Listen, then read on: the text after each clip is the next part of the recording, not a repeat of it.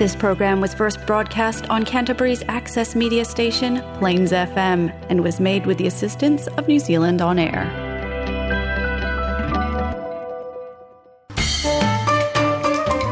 Canterbury is a melting pot of cultures with refugees and migrants making Christchurch their new home. With new surroundings comes new opportunities and challenges. Stay tuned as Canterbury Cultures takes a closer look at their experiences. Good morning, everyone. Buongiorno. You're listening to Canterbury Cultures. My name is Maria, and I'm the coordinator for Interpreting New Zealand in Canterbury.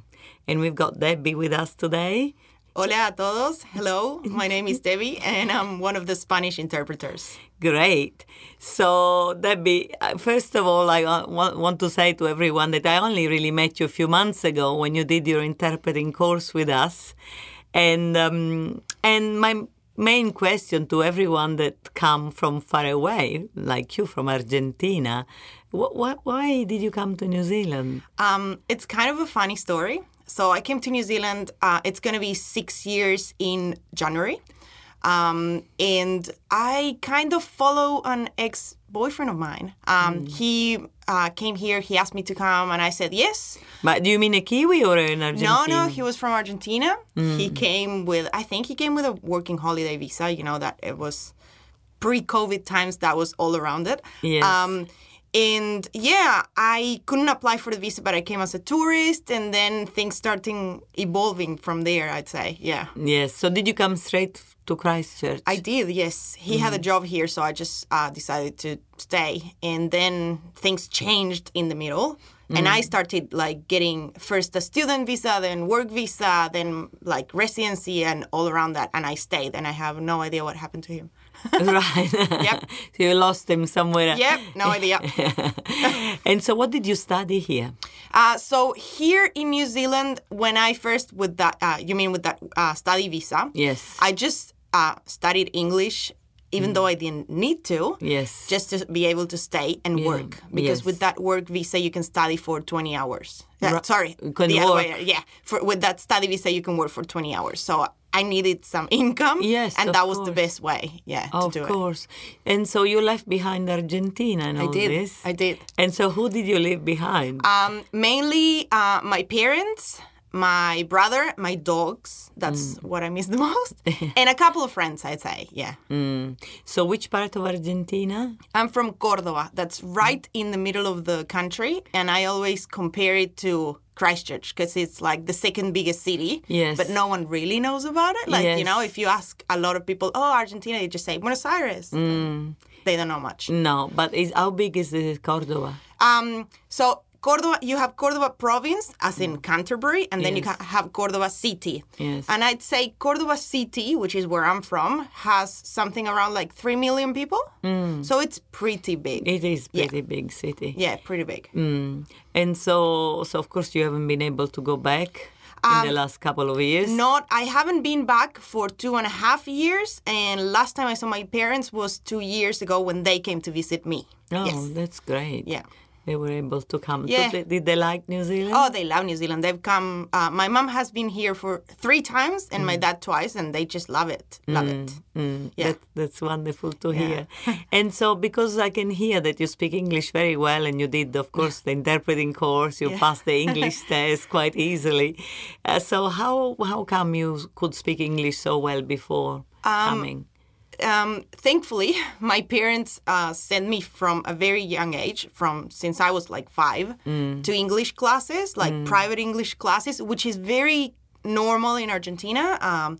If you don't go to a bilingual school, it's very common that your parents send you to a private institution to study English. Yes. Not everyone is into it, because I have classmates from that place that don't really speak much anymore, so I think you have to keep it going yourself. Yes. I've always been very interested in traveling, and I've always watched movies in English, and, you know, like I've been very thorough with my languages. So I never wanted to lose it. I knew that eventually it would be exactly what I needed. Right. And I came to New Zealand, and even though I didn't have any experience in jobs and stuff, my English was so good that people would just hire me because of that. Yes. So I thank every day my parents for doing that. Definitely, yes. Yeah. So that was a great gift, but also a way that you liked it. I mean, a lot of children age 5, they're not really interested in learning another language. Yes, that is true. But I also have this memory of when I was a kid, when everyone would ask me, "What do you want to be when you grow up?" And I'd just say, "I want to live somewhere else." Like literally, that would be my answer. And everyone would be like, "What do you know about everywhere else?" And I'd be like, "I don't know. I just want to go and see the world." Even when I was that little. So Yes. I knew that English was going to be the pathway to it. Great. And so did you know much about New Zealand when you came? So funny story, actually. I first came to New Zealand when I was 19 under working holiday visa. And only stayed for 3 months and had to go back because of health issues, but I always wanted to come back. And when that opportunity arose and someone told me, "Do you want to come?" I was like, yes, like that's my unfinished business. Yes. And it definitely was like that because now New Zealand is my home. So Yes. yeah. And so the first 3 months when you came the very first time, did you come to Christchurch straight away? I came to Christchurch, but I was around as well. I was in Wellington, I was in Auckland as well. So, yeah, it was sort of like, let's see where I'm going to settle. Yes. But I knew Christchurch very well, yes. So you liked it. I loved so it. in these last 6 years that you said you've been here, so tell me, what did you train, what kind of profession you were thinking of doing in Argentina, and what, is actually what you're doing here, or did you have to change the plans? Everything changed in the way. So I studied journalism, and I'm like a trained radio speaker and TV broadcaster, if you want to call it that way. So you are at home here? Yes, I feel at home. But haven't done it in so long. And yes, it was great back even at home. Like the last job I had was something related, communications, digital marketing kind of thing. When I came to New Zealand, it wasn't that easy to find a job, especially, in radio. As such, having an accent is not that easy. Yes. And I didn't really know the market either. Yes. So, you can't just put yourself out there. So I thought, okay, I'll do whatever I can. Things I got, and this is also my advice for everyone that comes, because it's the easiest, I think, it's the easiest job to get. Yes. It's a hospo job. Yes. So I started as a waitress and then a supervisor and then got into hotels. Yes. And in hotels, I got to receptionist, duty manager, front office manager, and everything evolved. Yes. Even in the meanwhile, I studied business.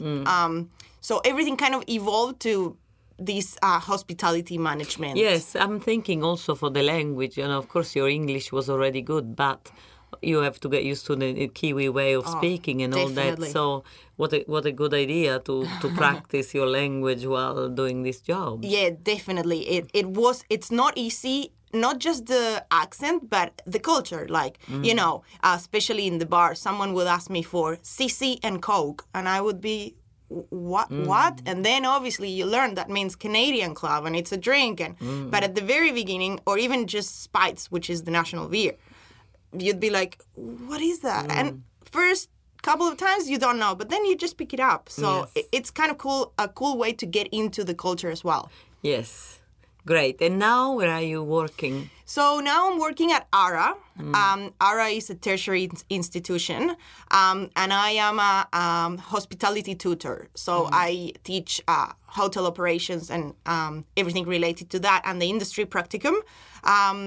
But yeah, I can't really wait to get back into hospitality as such as well. So hopefully when everything after COVID relaxes a little bit and there's more tourism coming into New Zealand, I'll probably look into getting back more into that. As well as being an interpreter. Obviously. Well, if I could do this full time, trust me, I would be an interpreter full time. Yeah. So tell us, before you tell us about interpreting, why don't we just put a bit of music, of your favorite music? What is it that you've chosen for us? So it's a bit of an old song, but it's a classic. It's not an Argentinian band, but obviously it's in Spanish. It's called La Flaca by Jarabe de Palo.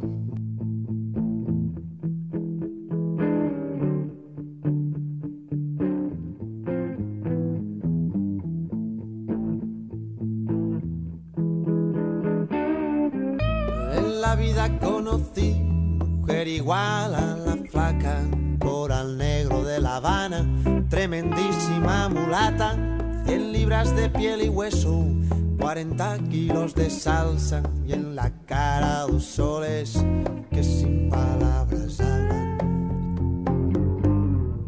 que sin palabras hablan. La flaca duerme de día, dice que así el hambre engaña, y cuando cae la noche baja a bailar a la tasca, y bailar y bailar y tomar una cerveza tras otra, pero ella nunca engorda, pero ella nunca engorda. Por un beso de la flaca daría lo que fuera, por un beso de ella, aunque solo uno fuera, por un beso de la flaca daría lo que fuera, por un beso de ella, aunque solo uno fuera, aunque solo uno fuera.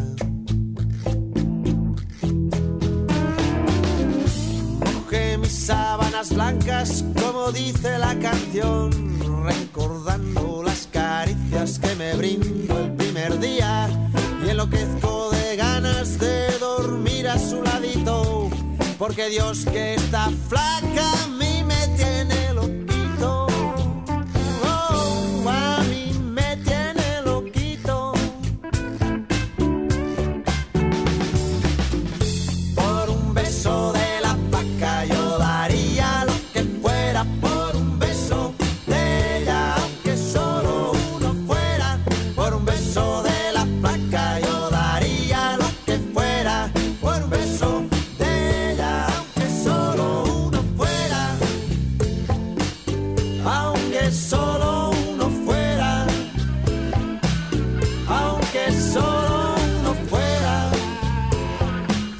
aunque solo uno fuera, aunque solo uno fuera, aunque solo uno fuera.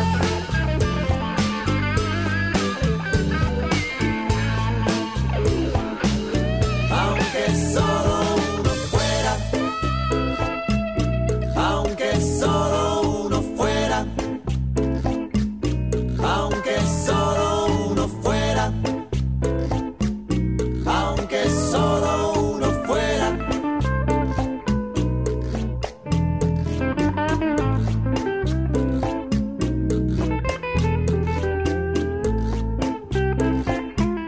Aunque solo uno fuera. Aunque solo uno fuera.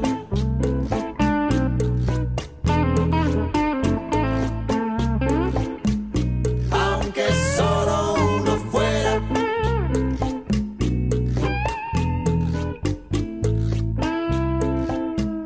Aunque solo uno fuera.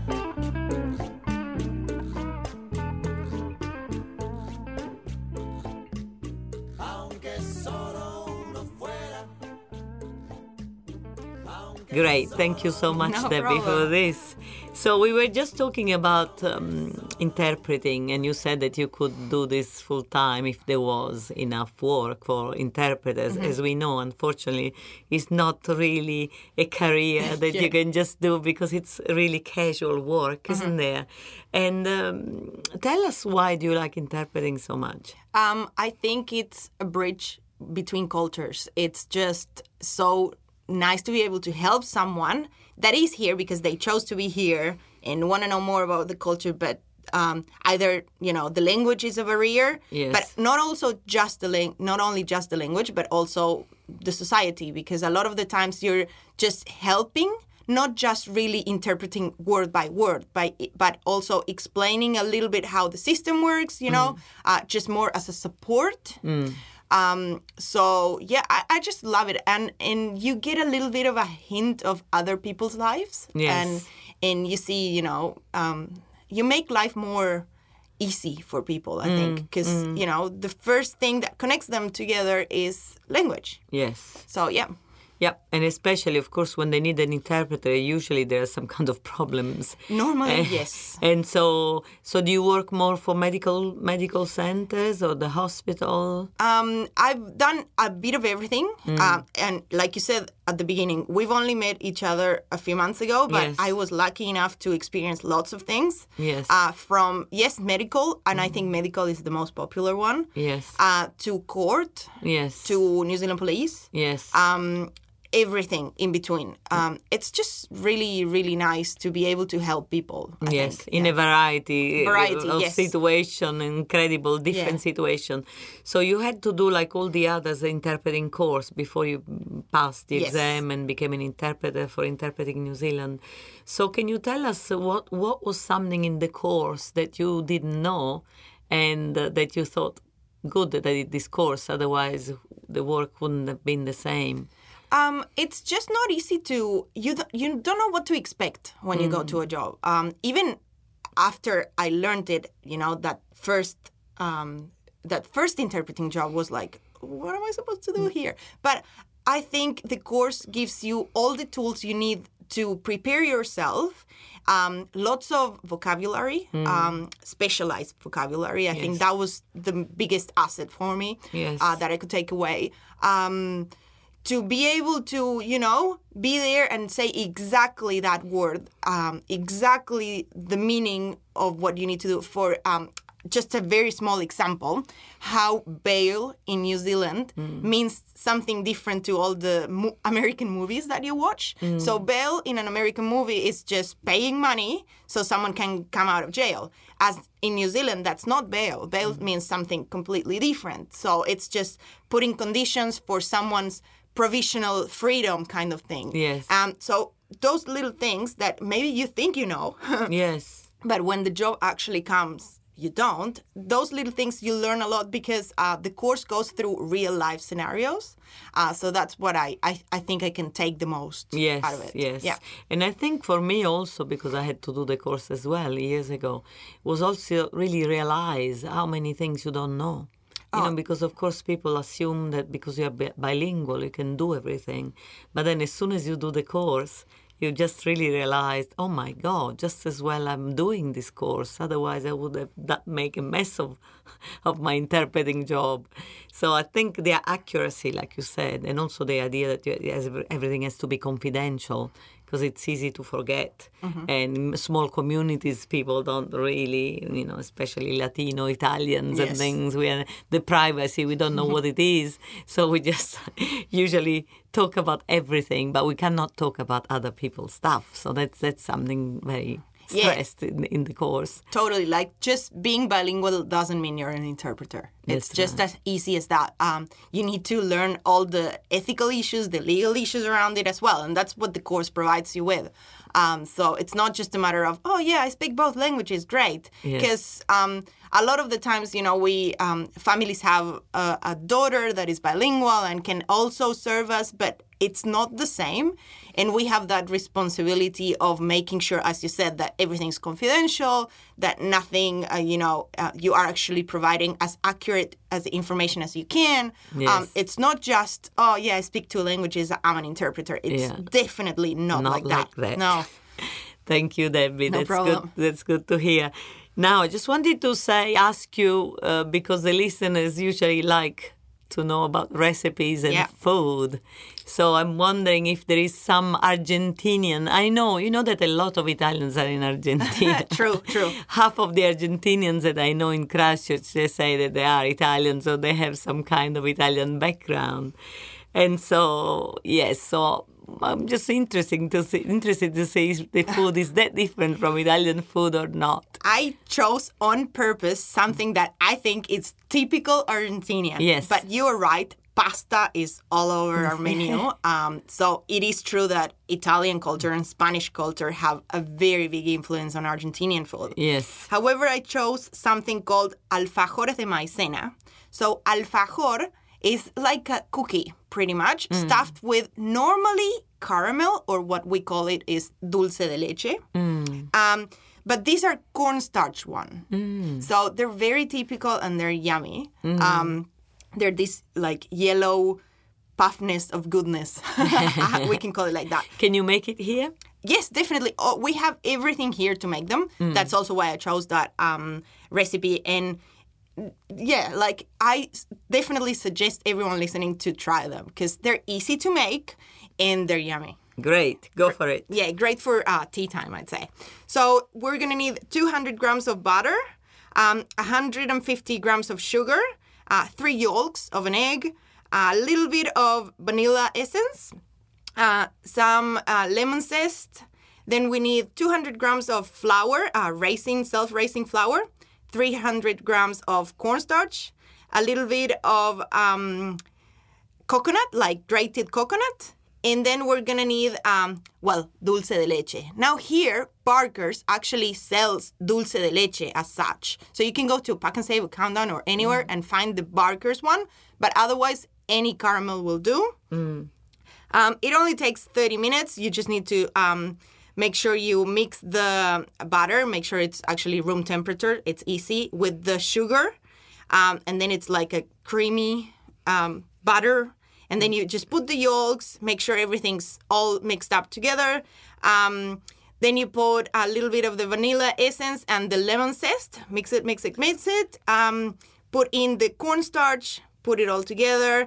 And then you just put it under tamiz. So you make sure it's very thin. Yes. After that, you just put it all together in film, like cling paper. Yes. Put it in the fridge for 30 minutes. When it's a bit colder, you just roll it down. Roll it down, and with a little cookie cutter, just make little round cookies. Put that in the oven for around 10 minutes because they're very thin. Then when that's finished, you take it out, let it cool down, and then grab one cookie, put some caramel, as much as you want. Yes. And put the other one on the top, and then grab that, and on the corners, just put it through the grated coconut. That's pretty much it. Delicious. Delicious, yeah. Delicious. Really good. Really, really good. Thank you. Grazie, Debbie. Gracias. Now we have time for your second song. And if you want to present the second song for us. Yes, so this song is very different, but it's definitely a portrait of our culture. It's by an artist called Nicki Nicole. She's a rapper or, reggaeton kind of singer, but she mixes it also with a bit of American culture. It's called No Toque Mi Nike, which literally translates to Don't Touch My Nikes. So, yeah. Thank you. No problem. Bye-bye. Bye.